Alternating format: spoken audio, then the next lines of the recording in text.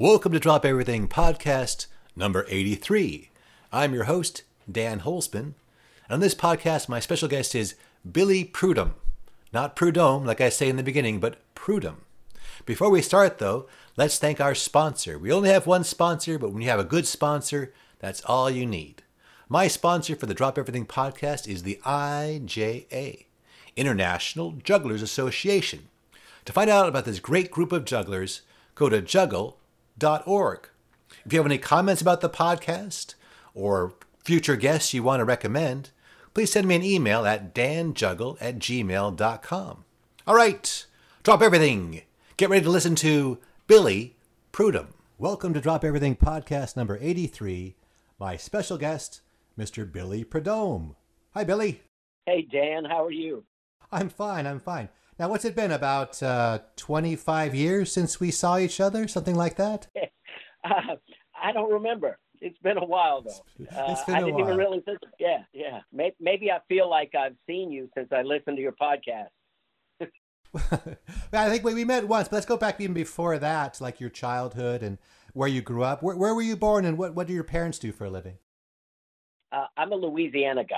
I tell people I grew up in South Louisiana, but I got tired of the heat, the humidity, and the hurricanes, so I moved to South Florida. The city I grew up in is Lafayette, Louisiana. I lived there until I was about 25. Then I moved to New Orleans for about 15 years. My parents are Cajuns. I'm a Cajun. I know you say Prudhomme, but we always said Prudhomme. Big Prude, little dumb. Yeah, kind of like freedom or random or something like that. But almost everybody I know is Prudhomme, so I got no real problem with that. And what's it mean to be a Cajun? What's that mean to be a Cajun? Well, the Cajun people settled in South Louisiana a few hundred years ago after getting kicked out of Nova Scotia, and we were French-speaking people and learned how to make some great Cajun food, developed Cajun music. You might be familiar with those. That's how a lot of the world knows us. Is Zydeco Cajun music? It is very similar. It's in the same family, Cajun and Zydeco. It's a little bit different instrumentation, but same spirit, some great Cajun and Zydeco music. One of the first places I ever juggled at was a Cajun music festival after I decided I wanted to try and do some shows. But my dad worked in the oil fields as like natural gas companies. And my mom did a lot of things. She was a school secretary, and she even had her own nursery school in our house for a while. And was there any entertainment in your background? Any performers? Or I do have a brother, older brother, who when he was young did some magic, and he was an Elvis impersonator in junior high. But nobody in the business, really. That was as close to it as I got. And it was sort of unlikely that I would end up being a full-time professional entertainer. When you were a kid, what were your hobbies? What were your interests? And when was the first time you saw someone juggle? I'd seen some people in circuses when I was a kid, and it didn't really make that much of an impression. It just seemed like something I would never, ever be able to do. So I didn't really want to try. And I did things like skateboarding and throwing the Frisbee and playing ping pong, and I usually got tired of it after a while. And when I discovered juggling, one of the cool things was that you could always add one more ball or change props, and it was a whole new world. I came to juggling really late. I was 20 when I started to juggle for the first time, and I never really got bored with it because there was always some new challenge. And how did you learn to juggle? Was it from a book or did someone show you? What was your learning process like? I did learn from a book. I learned from that Juggling from the Complete Klutz book, and the reason I learned was that I saw 3 very entertaining juggling acts in a real short period of time. I don't know if you remember that show. It was called That's Incredible. Of course. Yep. Kathy Lee Crosby and John Davidson and Fran Tarkington. Yep. In fact, they had the first chainsaw juggler was on that show, James Marcel. Really? Yeah, many years ago. I missed him, but I did see Anthony Gatto, and it was his second appearance. And I think he was 8 years old. And I couldn't believe my eyes. And then I saw Michael Davis on Saturday Night Live, and I couldn't believe how funny he was. And at my university, there was a small circus called the Royal Liechtenstein Circus, and they would travel all over the country. And they came to my university, and I saw them, and they did some club passing, and they did like the runaround takeaways with a hat, and, with the balls. Sure. And being a non-juggler at the time, I thought it was the most incredible thing I'd ever seen. I thought they must have been working together for decades to be able to do those tricks. So I guess that showed me, a non-juggler, what juggling looked like to a non-juggler. And so that gave me the impression that people who don't juggle, they don't really know what they're seeing. Because the club passing they did was a basic 3-3-10 thing. Sure. And the run-around takeaways were not actually that hard, but it looked like so incredible. So I see these 3 acts in a short period of time, and I was in the bookstore looking for for actor Christmas sales, and I saw the book, the Klutz book with the 3 beanbags, and I went, oh, well, I'm a klutz. I'll try it. So I think it was great marketing for that title, because that was way before the For Dummies series came out. And I think that book taught a lot of people how to juggle. Yeah, worst beanbags ever, though, right? The square ones. Oh, yeah. They were square, and they were filled with walnut shells. And I could juggle them, and they wouldn't roll that far when you drop. So that was a plus. And I juggled them so much, I wore them out. And I didn't know where to get any more props. So I had to go buy another book just for the beanbag. And you were learning just the tricks from the book, or were people showing you other variations? Because it just has some simple 3-ball stuff, right? Just from the book, because I had nobody to talk to. I didn't know anybody who juggled except one guy. I went and found him, and I showed him what I had learned, like in a month. And it had surpassed anything he had ever done, because he did magic, and he did mime and balloons, and he did unicycling and some juggling, but he hadn't focused on the juggling. His name was Jody Reynolds, so he was the only guy I knew. So I went and found him, and he started practicing juggling a lot more because of what I had done. And then, we started practicing together. And when you went to college, what were you planning to do, before juggling came into your life? Did you have sort of a goal, another job path in mind? I had this vague notion of, I guess I'll be a businessman, and it didn't really appeal to me at all. And my major was communications. It was public relations. And most of that involved writing and campaigns and things like that, with a lot of deadlines and a lot of pressure. And once I learned to juggle, I was like, I don't think I want to get into this other stuff. So probably a year and a half after I learned how to juggle, I thought, I'm going to be a juggler, which sounds kind of insane. It was a hard left.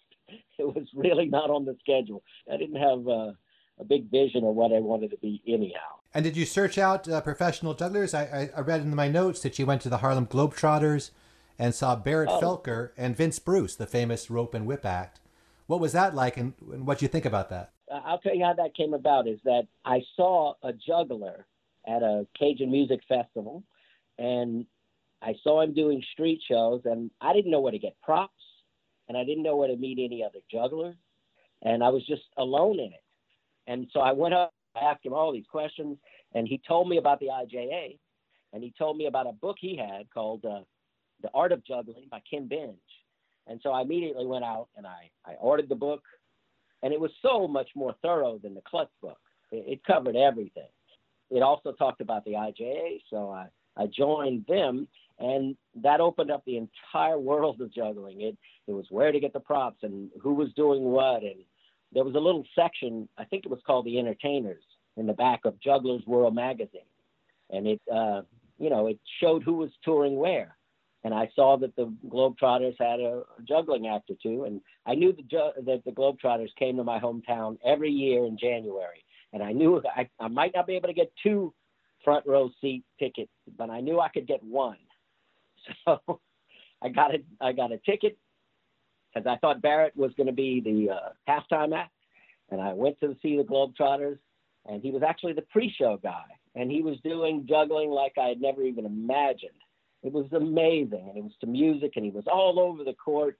And I couldn't believe everybody was just coming in with their popcorn and not hardly even looking.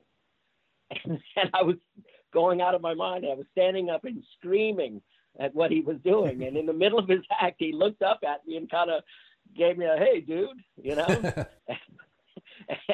and I really couldn't believe my eyes because I hadn't seen a world-class juggler after having learned how to juggle. Now I knew what I was looking at. And so I had a whole list of questions, and I went and found him at halftime. And he came out, and he was so nice to me, and he answered all of my questions. And then a guy came out and started doing rope twirling and rope spinning, and I couldn't believe my eyes then either. I thought, if this guy isn't the best rope spinner in the entire world, I don't know who is. And as it turned out, he pretty much was the best rope spinner in the whole world. It was Vince Bruce. And I was really lucky because I got to see both of those guys very, very early on after I learned how to juggle. And Barrett was incredibly nice. Years later, we became buddies. I reminded him of that, and he didn't even remember it, but he said, "Was I nice?" And I was like, "You were so nice to me." So that helped a lot. It was very encouraging. Yeah, I saw that same tour. He was one of the first professionals I saw as well. I had been juggling for a few years, but you're right. He came out in the very beginning, and I almost missed him because we were running a little bit late, once again thinking he'd be the halftime act. Yeah. So good. So all-American, so clean, so good movement, great tricks. Really underrated juggler. I loved his club juggling. It was so good, and I really liked how he used the whole court. But I didn't see Vince Bruce. The act with him was a man named Martin Lamberti, who is also a juggler. But in that show, he was doing hand balancing, and he balanced on his head while spinning hoops on his arms and legs. And I talked with him afterwards, but I didn't get to see Barrett, so I didn't get to meet him for a few more years. Okay. This was before Barrett was with the Gizmo guys. He was doing solo tours then. Yeah, and he was one of the original members before Air Jazz was Air Jazz. They were the Magnificent Material Movers. And it was Peter Davison, Keziah Tannenbaum, and Barrett Felker. Yeah, what a combination, huh? Yeah, then he went out to do solo and then eventually teamed up with Alan Jacobs and had a very long career with the Gizmo guys. I hear he's now retired. That he's, yeah. Of course, a lot of us are retired now, but I think he retired before our current situation. Now, there was another performer who came to perform at your college. Now, you missed seeing him, but you hung out with him afterwards. Who was the performer that you missed because you had to work? Here's a little story. I instead of paying my college tuition, I bought juggling props. Okay, good choice. I was out of college for a semester during my senior year. My university was in my hometown. And so I lived at home when I went to college. But my parents said, if you're not working full time and you're not going to school full time, then you can't live here. So I had to get a job, and I got a job as a waiter. And it was a private club, and we did things like weddings and stuff at night. That was the semester Robert Nelson, the Butterfly Man, was going to perform at my university. And if I had blown off work and lost my job, I was going to get kicked out of the house. So I couldn't go to the show, but one of my friends went. And he found out where the committee who hired Robert was taking him after. It was a local pizza place. And so he came and got me, and we went there uninvited into a small private room with about 8 people sitting at a table, and Robert was there. And those people did not want us in there at all. And there was just no way I was leaving. Right. Because I was a juggler and he was a juggler, and we were going to talk. And they were trying to get him to play drinking games and things like that. And I was talking with him, and they were just giving me the hate stare. But it did not deter me at all. And he turned to me and said, "Go upstairs, go into the parking lot. I'll meet you in a few minutes." And he told the people that he had 2 or 3 hours to drive to the next gig, and it was late at night, and thank you very much. And he left. And he came and he met me in the parking lot of the pizza joint in the middle of the night and answered every single one of my questions about being a juggler. And he went into his car, and he took out his props, and he was showing me club swinging, and he was talking to me about comedy and the life and street performing. And he talked to me for a long, long time. And he really did have a 3-hour drive to the next gig. So I always remembered that Robert was so kind, and he really went out of his way for me. And I wrote to him, and he wrote me like a 6-page letter back answering more of my questions and said, sorry that it took a while, but my dad just died. Even in that situation, he went so far out of his way. And I never forgot that. He was so great to me. Do you remember any of the advice or any of the wisdom he passed along in those moments? I'm sure I incorporated most of it into my life, but it was, I probably still have the letter he wrote. I'm pretty sure, but no, it was just the fact that he took the time to answer all those questions, and he wanted to show me club swinging. He loved club swinging, so he's like, yeah, you got to do this and that. But yeah, I don't remember all the details, but I do remember that he certainly went out of his way to help me. I did a whole bunch of juggling. Well, like you said, Barrett Felker, Robert Nelson. I mean, you certainly saw some of the best coming up. Anthony Gatto, Michael Davis. And so you're thinking about becoming a juggler. You're living in Lafayette. Why does anybody stay in Lafayette if it's so hot and miserable? Is the rest of your family still there, or did they get out as well? A lot of them are still there and in the area, South Louisiana. It's a fun place to live. There's great food. There's great people. Lafayette is a small city. It's not a small town. There's still things to do, and really there are good reasons to stay. And a lot of people do visit the area. It's called Acadiana, Cajun country. And a lot of people go for the food and the music, and home is home. So there's things that I still miss about it. And so a lot of them are still there. But I did decide that I wanted to be a professional juggler. I knew that probably couldn't make it as a professional juggler in Lafayette. So I decided that there were jugglers that I knew who lived in New Orleans. There was a scene. There was work for variety acts in New Orleans, and I decided after I graduated that I'd move there. I remember telling my mother, I'm going to be a juggler. And we were in the kitchen, and she looked at me and said, you can't do this. People don't do this. And I said, I know people who do this. And she said, those are weird people. And at that point, I was an adult. I figured she couldn't stop me. So that was what I did. I moved to New Orleans in April of 1986 and became a full-time juggler. And how did you put your act together? I mean, you learned to juggle. How did you develop other skills, and did someone help you put the act together, or was it just the advice you got, like from Robert Nelson? How did you start out? Before I was a full-time professional, I would just get in the car and drive to any little festival in our area and just try it. I had an idea. I'd seen some jugglers on the NACA tour. Mm-hmm. I'm not sure if you remember Robert York. He was a comedy juggler. Yeah, he was a cowboy, had a mustache. Yeah, handlebar mustache. Now, Robert came through my college a couple of times, and he had come through comedy clubs in the area, and he was very nice to me, too. So, Edward Jackman had come through on the college tour, and also had worked some comedy clubs. So I had an idea of basically what a juggling show pretty much looked like. And I had gone to IJA conventions and seen other street acts in New Orleans and places like that. What were your skills like at that time? Were you like juggling clubs and other props? What was your skills? They were actually pretty good because I was practicing a lot. I would do a couple of hours every day, and on the weekends I'd do about 5 hours a day. Technically, I was pretty good, better than I am now, but it wasn't really the problem.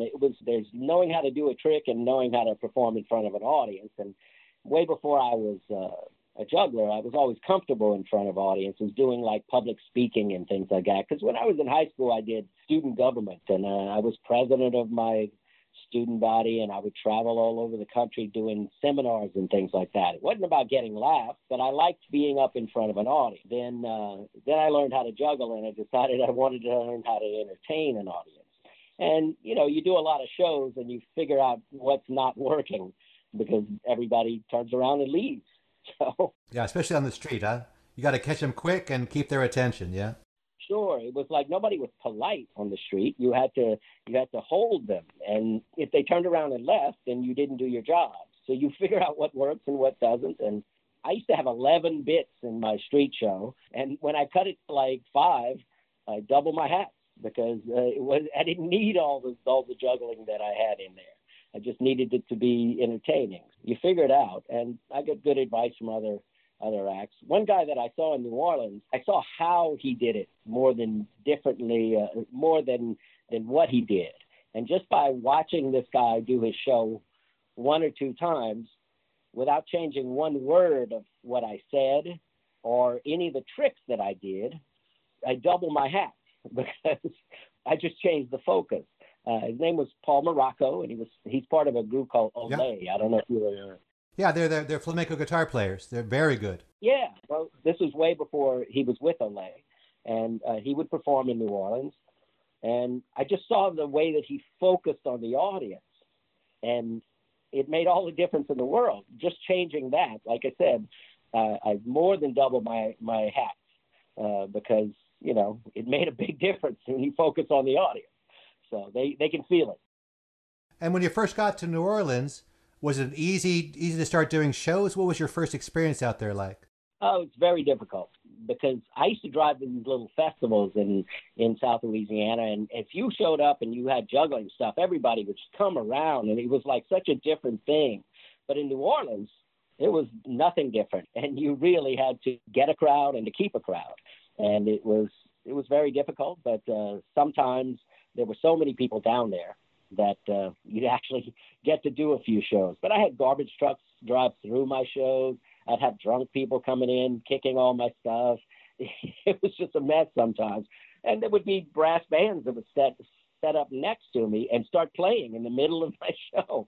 And you can't have an entire brass band playing during your show right next to you and have it work.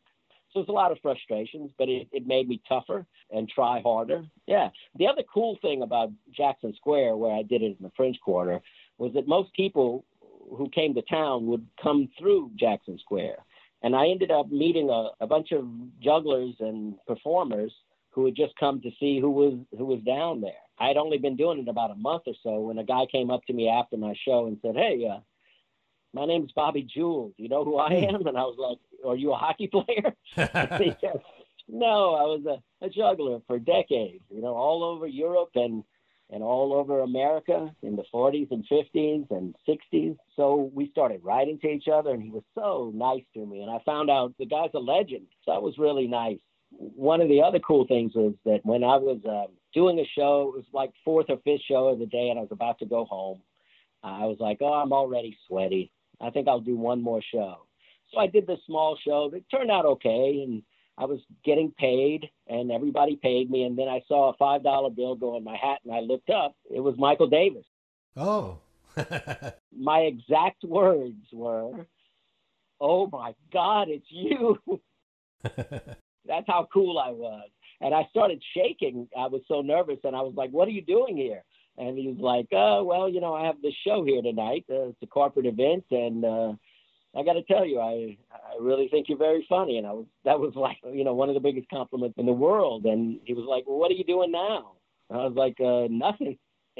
He goes, "You know where any place to get seafood around here is?" And we're in the middle of the French Quarter, so there's only about 500 places. There was one right down the street. And he goes, "Do you want to have dinner with me?" And I was like, "Yeah, let's go." So he took me to dinner and was incredibly kind. He was very complimentary. And he was more than helpful. He actually gave me his personal phone number and his manager's phone number and said, you need a manager. Give me a call. I'd only been at it about a year and a half, probably. Although I was thrilled that he thought I was so good and was willing to help me, I was really actually intimidated. And I just was kind of too scared to call the guy. It was probably a huge mistake, but I didn't feel I was very ready for the next level at that point. But it was one of the highlights of my life, really, that one of the guys that I started juggling because came and saw me and liked what he saw and was so nice. So. And Bobby Jewell is still alive. I talked to Bobby just last month, I believe. We're friends as well, and I call him every once in a while, check in. He's in his 94? 95. 94, yeah. Yeah, I was actually wondering about if he was still around, so I contacted David Kane with the Juggling Museum, and I said, "Do you know if Bobby's still alive?" And he said, "Well, he was last week," because he talks to him also. So yeah, he won't come on the podcast. He has great stories. He's a very humble guy, and he's like, "Oh, no one wants to hear about me," and I'm like, "Yeah, they do, Bobby," but they do, because he told me some great stories. Also, there was this Portuguese juggler who used to work in Jackson Square named Elio, and he had a heavy accent. And one day, Elio comes up to me and says, "Hey, this is Pau." And he points to this kind of roly-poly gentleman. And I said, Powell? And the guy says Paul, because Elio couldn't say Paul. He could only say Powell. And he goes, yeah, my name's Paul Bachman. People call me Mr. B. And I'm like, well, great. And Elio says, Powell juggles. So I give him my 3 silicone balls, and he just starts going at it with this incredible juggling. I could barely believe my eyes. So that was how I met Paul Bachman originally. And we became friends, and we used to write to each other, and he was really helpful to me because he sent me all kinds of juggling videos. And, he had a great collection. So that was always fun, remembering how I met Paul Bachman. Well, a lot of people have great stories about Paul Bachman because he was a great man. Yeah, great juggler and even a more nice man. So that was. I miss Paul.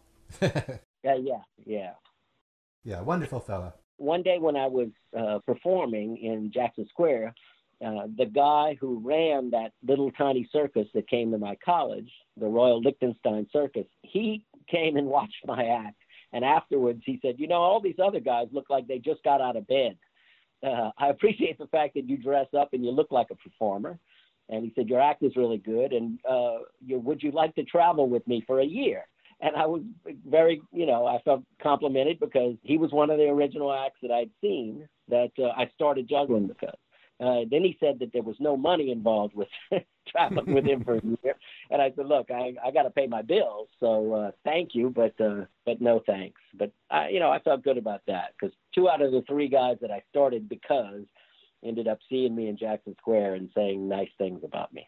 So that made me feel good. Well, let's talk about this talent contest you entered. Was this around the time that you did this Jesters, Jammers, and Jugglers, I guess was the name of the club? And it was a big talent contest. The club was called Cowboys. It was in Baton Rouge, Louisiana, which was about 50 miles away from where I lived. And I heard on the radio they were having this talent show, Jesters, Jammers, and Jugglers. And I'm convinced that the only reason they put juggler in there was because it started out with a J. It was a contest that was over 7 weeks. There were 6 weeks of preliminaries. And then the finals, which was the first and second place of all the people who had won during the first 6 weeks. And I went the first week just to watch, and everybody was terrible. So I went, I'm going to compete the second week. And when I went back the next week, everybody was really good. They had all sat out the first week, and it was almost all singers, and there were some really good ones. And I was warming up backstage, and the guy who owned the club looked at me and said, you're really good, but these people will not appreciate you. And I looked at him and I said, I'm going to make them. He started laughing, and I went out there and I made them, and I won first prize that night, which meant I got to come back for the finals 6 weeks later, and I came back and I won the whole thing. So I made them, and it was the first prize of a trip to Jamaica at a resort hotel for a whole week, and that's the first time I ever left the country was because I juggled in a little contest in Baton Rouge and won the whole thing. One person, or they send 2 people, or just one ticket for you, or did you get to go with somebody? It was a trip for 2, so I got to take one of my friends, and it was one of the biggest culture shocks of my life because this is the early 80s. Right. And I had never been anywhere. And I'm in another country where as we're coming down the steps from the airplane, people are trying to sell us drugs. The guys who were unloading the luggage were trying to sell us drugs. And when we got out of the airport and into the van that was taking us to the hotel, people surrounded the van and were banging on the windows trying to sell us drugs. So I'd never been through anything like that in my life. But Jamaica was very beautiful, and I had a great time. You want to be polite, so did you buy some drugs, or? No. No, because there were also huge signs everywhere saying buying drugs is illegal and you're going to go to jail. And I wasn't in the market, and I certainly didn't want to be in the Jamaican jail. So, but, I snorkeled and swam around and juggled on the beach. And a lot of times the people who were selling things on the beach, wouldn't let you take their picture unless you paid them. And because I was juggling and they liked that, they let me take their pictures for no fee. So that was cool. Now let's go back to New Orleans a little bit. You worked with a partner for a while. Is that something you thought, well, I'll team up with somebody? Why did you work with a partner, and why didn't that stick? Why did you go back to doing a solo act? Well, originally, I didn't have my show that much together, and I ran into a guy who lived there. He had gone to Tulane University and graduated, and he unicycled and juggled, and he was about my age. He didn't really have a show either. And so rather than getting ignored by the audience, we decided that if they were going to ignore us because we were terrible, we could at least talk to each other during the show. So we put together a show together that we could have a beginning, a middle, and an end. We would each do solo stuff, and then we'd pass clubs and do some jokes, and then he'd get on his unicycle, and we'd pass some more clubs and finish up. It was good to have somebody to talk to, and while we were being ignored, but we had vastly different styles. He dressed completely different than me. He was very random in the things that he would try, and I never really knew what he was going to do. I was more of a guy who wanted to plan things out. And because we looked so different and we acted so different, it wasn't the best combination. So we decided to just each try and develop a solo act. And he developed an interesting act. What was his name, and what kind of acts does he do? At the time, he was just a regular juggler guy, but he was pretty much a genius IQ. His name is David Rossdeitcher, and some people know him as the Zip Code Man. But around 1990, 91, he moved to Boulder, and he developed a zip code act where he memorized about 50,000 zip codes. And if you tell him where you're from, he'll tell you your zip code. Or if you tell him your zip code, he can tell you where you're from. And then he gets a bunch of people out of the crowd and puts them on a map where they tell him that their zip code is. And then he tells stories involving all these places with jokes and everything. So it's a memory act. And he does some juggling in there, too. And he's kind of an institution in Boulder. He's been there close to 30 years, I guess. He's got an amazing mind. When you're in New Orleans, what are the police like? Do they leave you alone? Do they hassle you? What was the scene like at the time? It was kind of a love-hate thing going on there because in one sense, they would always put the street performers' photos on all the brochures, and they would put them on the videos, the tourist videos, and show everybody having a good time with the street performers in Jackson Square and stuff. Yeah. But at the same time, some of the cops didn't like us for one reason or another. Some people felt that we didn't do anything and we were making money as far as they could tell. And some of the shop owners thought people that we were entertaining would have been in their shops otherwise, not knowing that we were actually drawing people to the area. So they would have the cops run us off, or in a lot of cases, just arrest the performers. And this was one of the most blatant examples of white privilege because there were breakdancers and there were other acts of various ethnicities, and they would always get arrested. And I wouldn't because I'm a white guy. They might run me off, but they would do things like take the equipment of the break dancers, and they would arrest them and throw them in the jail over the weekend. And then when it would go to court, they would drop the charges. But they still had their equipment. They also had to spend the weekend in jail. And there were a couple of very vindictive policemen who said, I don't care what the judge says, I'm going to throw you in jail if I saw you, or if I see you again. So they had to deal with that a lot. And I got chased off a few times from shop owners and stuff, but I never had to go to jail. And they did. And these guys were incredible. They actually, headline shows in Vegas. They traveled all over the world, but they were from New Orleans, and they liked living there and working there. And they had a really, really great show. They're still there today after all these years, just having these giant, incredible shows. And they were hassled by the cops a lot. I was not. Yeah, I saw them across the street from Jackson Square. They had a kind of a huge little, almost like a little amphitheater, and they'd get massive crowds. That's my old office. that spot there, that was your office? Yeah, because I started in Jackson Square. I wanted a bigger crowd, and that's where you would go if you had a much longer show. It was very difficult to work that spot, but there was a mime named Lee Ross from think he was from New York, who came to town and figured out how to work that spot. If you could do a long opening and fill it up, then you could do a great big show. And he was the one who figured out how to do that. So after we saw how he did it, we all started going across the street and trying to do much longer shows. And it would be several hundred people at once. So. And what kind of tips did you get, if you don't mind me asking? What was a big hat during that time? Across the street at the, we called it the Fountain because it used to have a fountain there, even though it wasn't there anymore. If you did a 45-minute show, you could make about $150 at that time. This is in the mid to late 80s.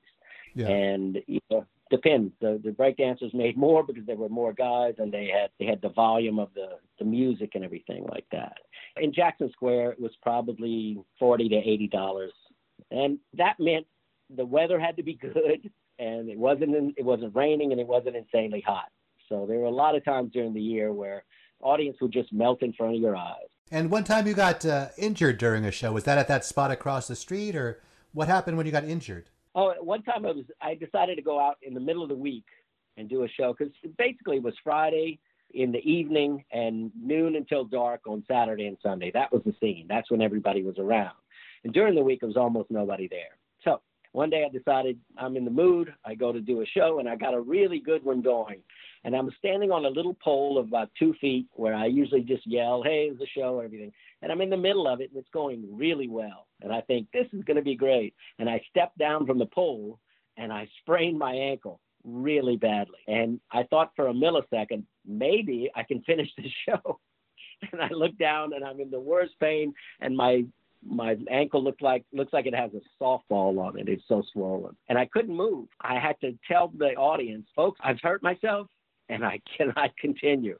If you liked anything you saw, there's my hat over there. Put some money in it. You got to pass the hat no matter what. But I can't even move. And I could hear people saying, I bet he does this every show. And then other people knew I was hurt. And they came and they gathered all my equipment up. And then out of the audience, a young woman with a backpack pulls out this spray and starts spraying my ankle with cold spray. And she wraps it in a ace bandage. And she says, I'm a doctor from Germany. You might have broken your ankle. You should go get it x-rayed. And she just left. And I didn't find out her name. And I couldn't even thank her, but I couldn't believe it. She just took care of me right then. And the crowd had to put me in a cab, and I had to go home and just crawl into bed and wait for my roommate. The worst thing about it was I had a theater show in 10 days, and I couldn't even walk. And this was my big chance to get a videotape in a nice theater. And for 8 days, I could barely walk. And on day 9, I could walk, and on the 10th day, I did the show, and if you saw the video, you could never even tell that I was injured, and it was like a miracle.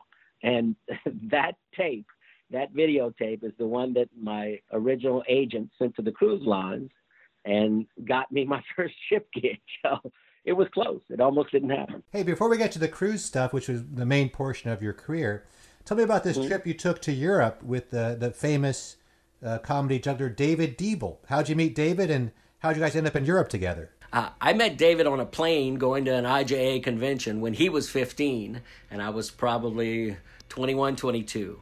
And we were good friends, and when he finished high school, he wanted to go to Europe, and I wanted to go to Europe because it would get so hot in New Orleans in the summer, and a lot of the acts would go to Europe and perform. So he said, well, why don't we go together? So I moved to Long Beach, and probably in the spring, and we were supposed to put a show together so that we could do in Europe. But we didn't. We just goofed around and had a lot of fun. Right. We still went to Europe. We planned to go like in June, and there was a Swiss juggling convention going on early June, and we were going to go to that. And then I figured I'm going to stay as long as I can, maybe end up with the European Juggling Convention in September. And David had never really been away from home.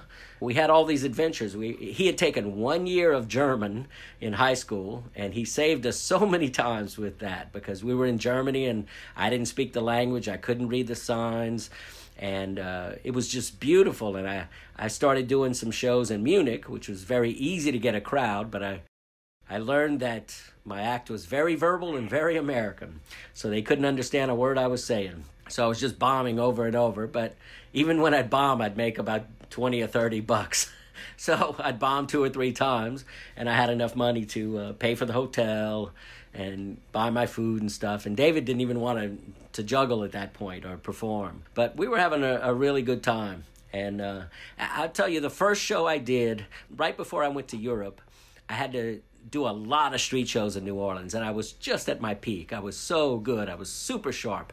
And before I went to do my first show in Munich, a woman starts screaming, "Oh my God, it's you! I just saw you on Royal Street 2 weeks ago. Oh my God." And I couldn't believe it, and she couldn't either. So I do my first show. I get like 2 laughs the entire show. I bombed so horribly. She came up to me and she put some money in my hat and she said, "You get better every time I see you."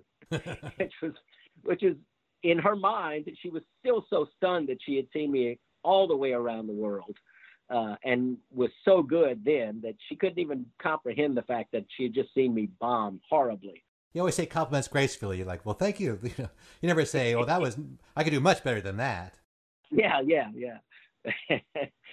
You're a fan. She's a lifelong fan. So you get back from Europe. David left before you, and you stayed there. Let's talk about how you got on the cruise ships, and let's move into that portion of your career, because that's, like you say, that's been sort of the last 20 or 30 years you've been a cruise ship performer. How'd you get on the ships? When I used to work in New Orleans, every once in a while, a really phenomenal act named Michael James would come through town, and he'd work in New Orleans for a while. Michael unicycled, he did the freestanding ladder, and he was a great juggler, too.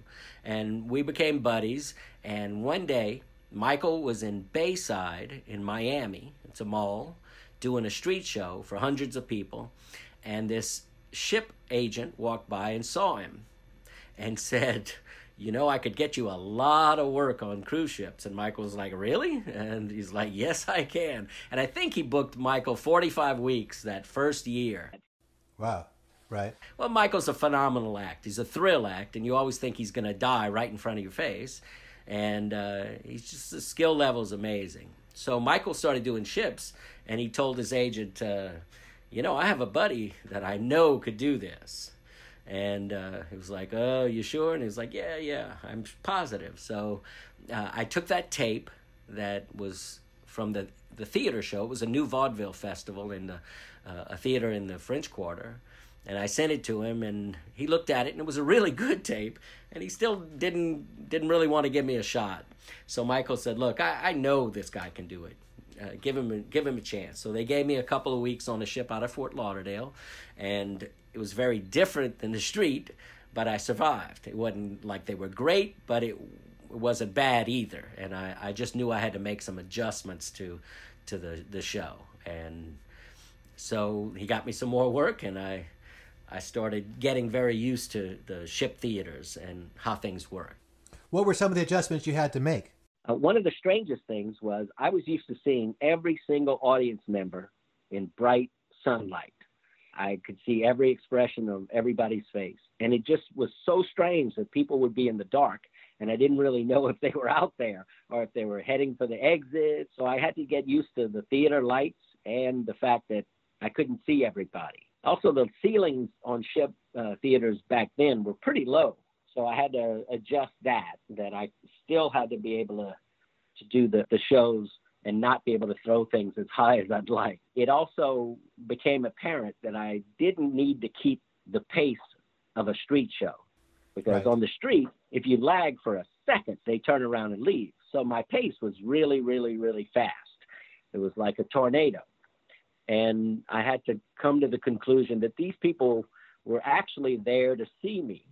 They weren't stumbling upon me. My picture was on the marquee. The showtime was set. They wanted to see me, and they weren't going to run for the exit if I just paused a little bit. I slowed down. I took some time, and my timing changed, and I'd pause for laughs. And the other thing is I added material that involved the cruise experience, about islands and ports and things on the ships and things they were seeing and doing, which gave me more material. And how many cruises would you say you've done now? I mean, what year would you start? And you were basically doing it right up until the recent virus.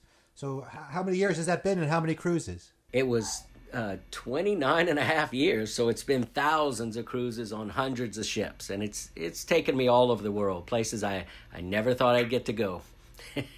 And, you know, some people describe working on a ship, they say it's the nicest prison I've ever been in because their particular personality isn't suited to the situation. But as soon as I got on, I thought, this is great. The schedule's pretty easy, and I enjoy going to these different places, seeing things. When I was young, way before I knew how to juggle, I had decided I wanted to see tropical islands all over the world. This is before I knew how to juggle, so I didn't know it was going to work out that way. But it sure did. What were some of your favorite places? What places did you always go, oh, I'm going here, that you looked forward to? Well, Bermuda is a really nice cruise because most ports, you get there in the morning and you leave in the afternoon and you head on to another one. The Bermuda cruises, you sail to Bermuda, usually from New York or Philadelphia, and you stay there for days, and then you sail back. It takes a day and a half to get there and a day and a half to get back, so you're there for several days. So you do overnights, and that's unusual. But Hawaii was a place I always wanted to see, and I think it's one of the most beautiful places in the world. It's just so gorgeous. The other thing about it is it's America. You know, the money was the same, the cell phones worked, everything like that, and you still get to see this gorgeous land. Yeah, Hawaii, like you say, Bermuda, I did that a couple of times. It was a wonderful cruise because, yeah, you're there 3 or 4 days. The ship's right there, like in the downtown area. It's a fun place to go. I got to go to Tahiti. I always wanted to go there. Japan. I still haven't been to Australia. I would love to go to Australia, though. And who are some of the performers you work with? Because obviously they have a lot of other, not many jugglers, of course, because you fill the role of the juggler on the ship. But what kind of performers and celebrities did you get to meet on the ships? Not a whole lot of celebrities, but I did meet Frankie Avalon once, and one of the guys from the Monkees and things like that. But it kind of amazed me, the level of talent from the other entertainers, the singers, the comedians, ventriloquists, and other variety acts. The level is really great. I became friends with Jay Johnson, the ventriloquist. Mm-hmm. Yeah, great ventriloquist, yeah. Right. Ron Lucas. Another great ventriloquist, yeah. A whole bunch of stand-up comics. Really funny, and funny in a million different ways. Sometimes I'm at their shows watching them, and I'm thinking, I can't believe I know this guy. He's great. So, and most of the other acts were really nice, too. So that was always one of the biggest bonuses for me. Yeah, that's who you hang out with. Like, you try to, if you're there by yourself, you buddy up with the other performers. It's just natural. There's usually 2 or 3 other acts, and you're in the same situation. So you have dinner together, you tell stories and things like that.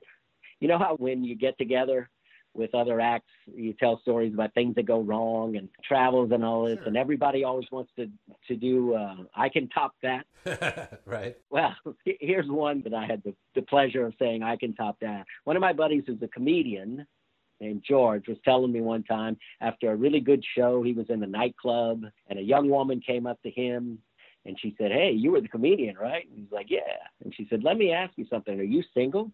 And he said, "Yes, I am." And she said, "Because my mother is single, and I think you guys have really hit it off." And he said, "Oh, God, it was like a knife through my heart." And I said, "George, I can top that." I had just finished my show, and it had gone really well. And I was on the way back to my cabin. And in a doorway, leaning seductively, was a very beautiful passenger who looked at me and said, "Oh, my God, it's you. You were so great tonight." And I said, "Thanks." And she said, "My grandmother thinks you're so hot."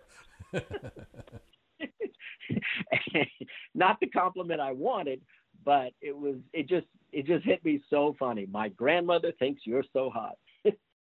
Well, I mean, you weren't that old. Well, I think young people see older people and they sometimes overestimate our age. That's true, but I got to tell you, this happened years ago when I wasn't that old. I was closer to her age than her grandmother's age. So, but you did get lucky on the ships because, I mean, I'm going to say you got lucky, but that's where you met your wife. So, actually, it is. Tell me that story. How'd you meet your wife? In the early 90s, I was aboard a celebrity cruise line ship called the Horizon. I lived in New Orleans, and my wife, present wife, was from Los Angeles, and she had taken one of her friends on a cruise. We met, and we started getting along really well, so we stayed in touch after the cruise. She still lived in Los Angeles, and I still lived in New Orleans, so we'd only see each other a few times a year. Sometimes I would get ship gigs out of Los Angeles, so she would come and get me on the turnaround days, and every once in a while she could visit New Orleans. And the earthquake of 94, I think that's the Northridge earthquake. I lived there in 94, yeah. Yeah, it pretty much destroyed everything she had. And so she moved to New Orleans at that point, and we've been together ever since. So nice.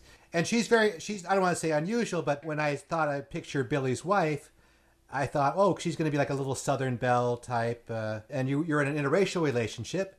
Has that been difficult, or is that something that just became a costume and it's not a big deal? Or what was that experience like, not knowing that world myself? People are sometimes surprised when they see us. We get the whole gamut of reactions. Some people are offended for some reason that we love each other, but we try to make Silly it their people. problem, not ours. Yeah, exactly. Small-minded people. Yeah.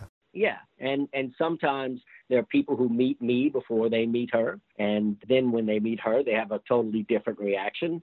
It certainly opened my eyes to the level of racism and prejudice that is out there that a lot of people, I guess, would deny that it's even happening, but it's just too obvious. So, but there are plenty of people who have no problem with it. And so you've been married, how many years you've been married now? Well, we didn't get married until 2005, but we've been together since the early 90s. We got married in Key West, which was a great place to get. It's also one of my other favorite ports, by the way. Key West. There's a lot to do, a lot to see. And I really like the vibe of Key West. It's very much like the French Quarter in New Orleans. Yeah, it's great food, a lot of artists there, and just kind of a almost anything goes attitude. I saw a T-shirt once that said Key West, where weird people turned pro, and I thought that's funny. That's another cool place, and there's of course the Hemingway House and the Six-Toed Cats and plenty to drink. Over the years, I've been to all the big tourist sites in Key West. It really is one of my favorite places. I'll tell you this quick story. Sure. Since we had gotten married, we'd never been to Key West other than on ships, and we decided to drive down there. So we did, to see the sunset at Mallory Square. And as soon as we were sitting down there, a couple of guys walk up with suitcases. They open up, and one of them pulls out 7 balls and does one of the longest runs of 7 balls I'd ever seen. And he also was doing tricks with him. So when he stopped, I got up and went up and said, hey, do you have a minute? And he looked at me and said, Billy Prudhomme. And I was like, how do you know who I am? And it turns out he was a Florida kid named David Furman, who had set some world records and competed in the IJA.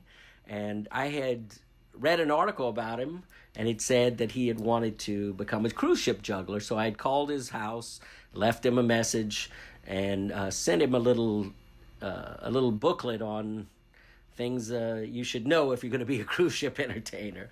And this was just like a week or two later, and it just was a total coincidence that we ran into each other. And I didn't even know how he knew what I looked like. And he said he had looked me up online and seen my photo. So he's from Jacksonville, and I live in Fort Lauderdale, and we met up in Key West just coincidentally. And it was just great to see him. I just couldn't believe it that I had contacted him before, and then I run into him in Key West not long after. So it was a nice coincidence. But you've had some other coincidences in your career. Can you tell me about some other people you might have run into, or some strange things that happened? Sure. When I went to the European Juggling Convention in 1988, I was on the main floor, and I saw this guy who was a one-armed juggler, and he was really good. And I was sitting there watching him. And we're in Bradford, England. And he looks over at me, and he comes up to me and says, you're Billy Prudhomme. I started juggling because of you. I saw you at a karate party in New Orleans. My brother had taught at a karate school, and they had a Christmas party, and they hired me as the entertainment. And this was like a couple of years later. I run into a kid who was at that party who has one arm and turned out to be a really good juggler. It was all the way in England. So I was kind of blown away at that. I was like, that's a pretty cool coincidence. Was that Casey Bamer? No, it wasn't Casey. Oh. I actually don't remember his name, but he was older than Casey, and he was much taller also. But he was really good. So in addition to coincidences, we're about the end of our time, and you've had such a wonderful, varied career. But let's end by having you tell me about the weirdest gig you ever did. That's kind of easy because it stands out. When I was a street performer in New Orleans, I got a call from a guy in Cherokee, Texas, and he told me this town was so small it wasn't even on the map, but it was in the middle of Texas. If I looked in the middle of the map, that's where they were. And he said, we're having a prom and we want you to perform. And I said, at my prom, we had a band. And he explained that the town had not had a dance in over 40 years. Right. He wanted to put one on, but most of the people at his high school lived in a home for abandoned kids, and the guy who ran it was really, really religious and didn't believe in dancing. And he said, I've hired a DJ, and what's going to happen is a woman's gonna speak to the group. There's going to be a sit-down dinner. Then you're going to do your act. And then the DJ is going to come on, and 95% of the people are going to get in a bus and go to an amusement park because they don't believe in dancing. And I thought, this is kind of strange. I'll call you back. So I came up with all the questions I could, and I called him back, and he answered every one of them really perfectly. And I said, I have to do this gig. So they flew me to Austin, picked me up in a limo, and took me to this little town in the middle of nowhere. And they had put signs out along the road, welcome juggler, French Quarter this way, things like that. And I had to stay with the teacher because there was no hotel for 100 miles. We went to the gym, and the entire town came. And right before the show, a storm blew up and knocked out all the electricity. And I thought, I won't have to do the show. But the guy who ran the power company was there because everybody was there, and he sent a truck to fix the electricity to the gym.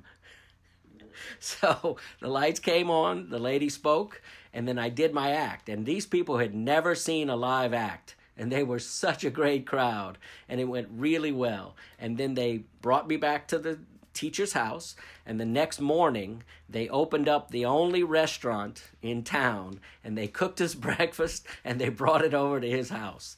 So it was very unusual, and they were really, really nice people, and I can't believe I did it. I felt like I was in the town from Footloose, where they couldn't they couldn't dance. Yeah, John Lithgow, there's no dancing here. Yeah, no dancing here. But when they put the DJ on, everybody got in a bus and left. And there were about 8 people there. And none of the guys who stayed knew how to dance. So the girls danced with each other, and the guys were too cool to even try, the ones who had stayed. So I'll always remember that gig. And what do you think now? We're like I say, we were at the end, but let's talk about one more thing, because you are a cruise ship performer, and you were working when this whole thing struck. Did you get stuck on a ship? Were you on a ship when they got quarantined, or were you at home? How did that happen when the virus hit your industry? I did 3 ship contracts right before they shut the door. I did 3 ships in 2 weeks. As soon as I flew home, that's when they shut the door on the whole industry. So I do know people who got stuck out there and couldn't come home for a long time. But I was very lucky because I made it home. Since then, there's been no movement on when we're going to actually open up again. It's an insane situation, but I was really lucky and I didn't get stuck out there. Well, I wish you the best in the future. I hope it opens up soon, but I hope it opens up safely. Yeah, me too. Because a lot of the people on the ships were caught in a bad situation, so I hope nothing like that ever happens again. I really appreciate you taking the time to be on the podcast. You're one of those guys who I really admire in juggling because you're one of those workers. You're one of those people who goes out there, does a great show, and people walk away saying, I like juggling. And that's all we can ask our fellow performers, is that they represent juggling well, and you certainly do, Billy. Well, I appreciate that a lot, Dan. Thank you for the invite. And I love all your episodes. Well, thanks for being on one of them. Thanks for being number 83. And a big thank you to Mr. Billy Prudhomme. You're more than welcome. Thanks, Dan. Did I say it right that time? Billy Prudhomme, right? Yeah. All right. Thanks, Billy. And all the best to you and your wife and your family. And I hope we can stay in touch and renew our friendship after so many years. All right, Dan. All right. Take care. I hope you enjoyed Drop Everything podcast number 83 with my special guest, Mr. Billy Prudhomme. Billy, I hope you're out on the seas again, cruising in no time at all. Thank you so much for being on the podcast and best wishes in your future endeavors. All right, let's thank our sponsor one more time, the IJA, International Jugglers Association. Find out about juggling, resources, and hopefully the upcoming festivals at juggle.org. All right there, go out into the world and drop everything, except when you're juggling.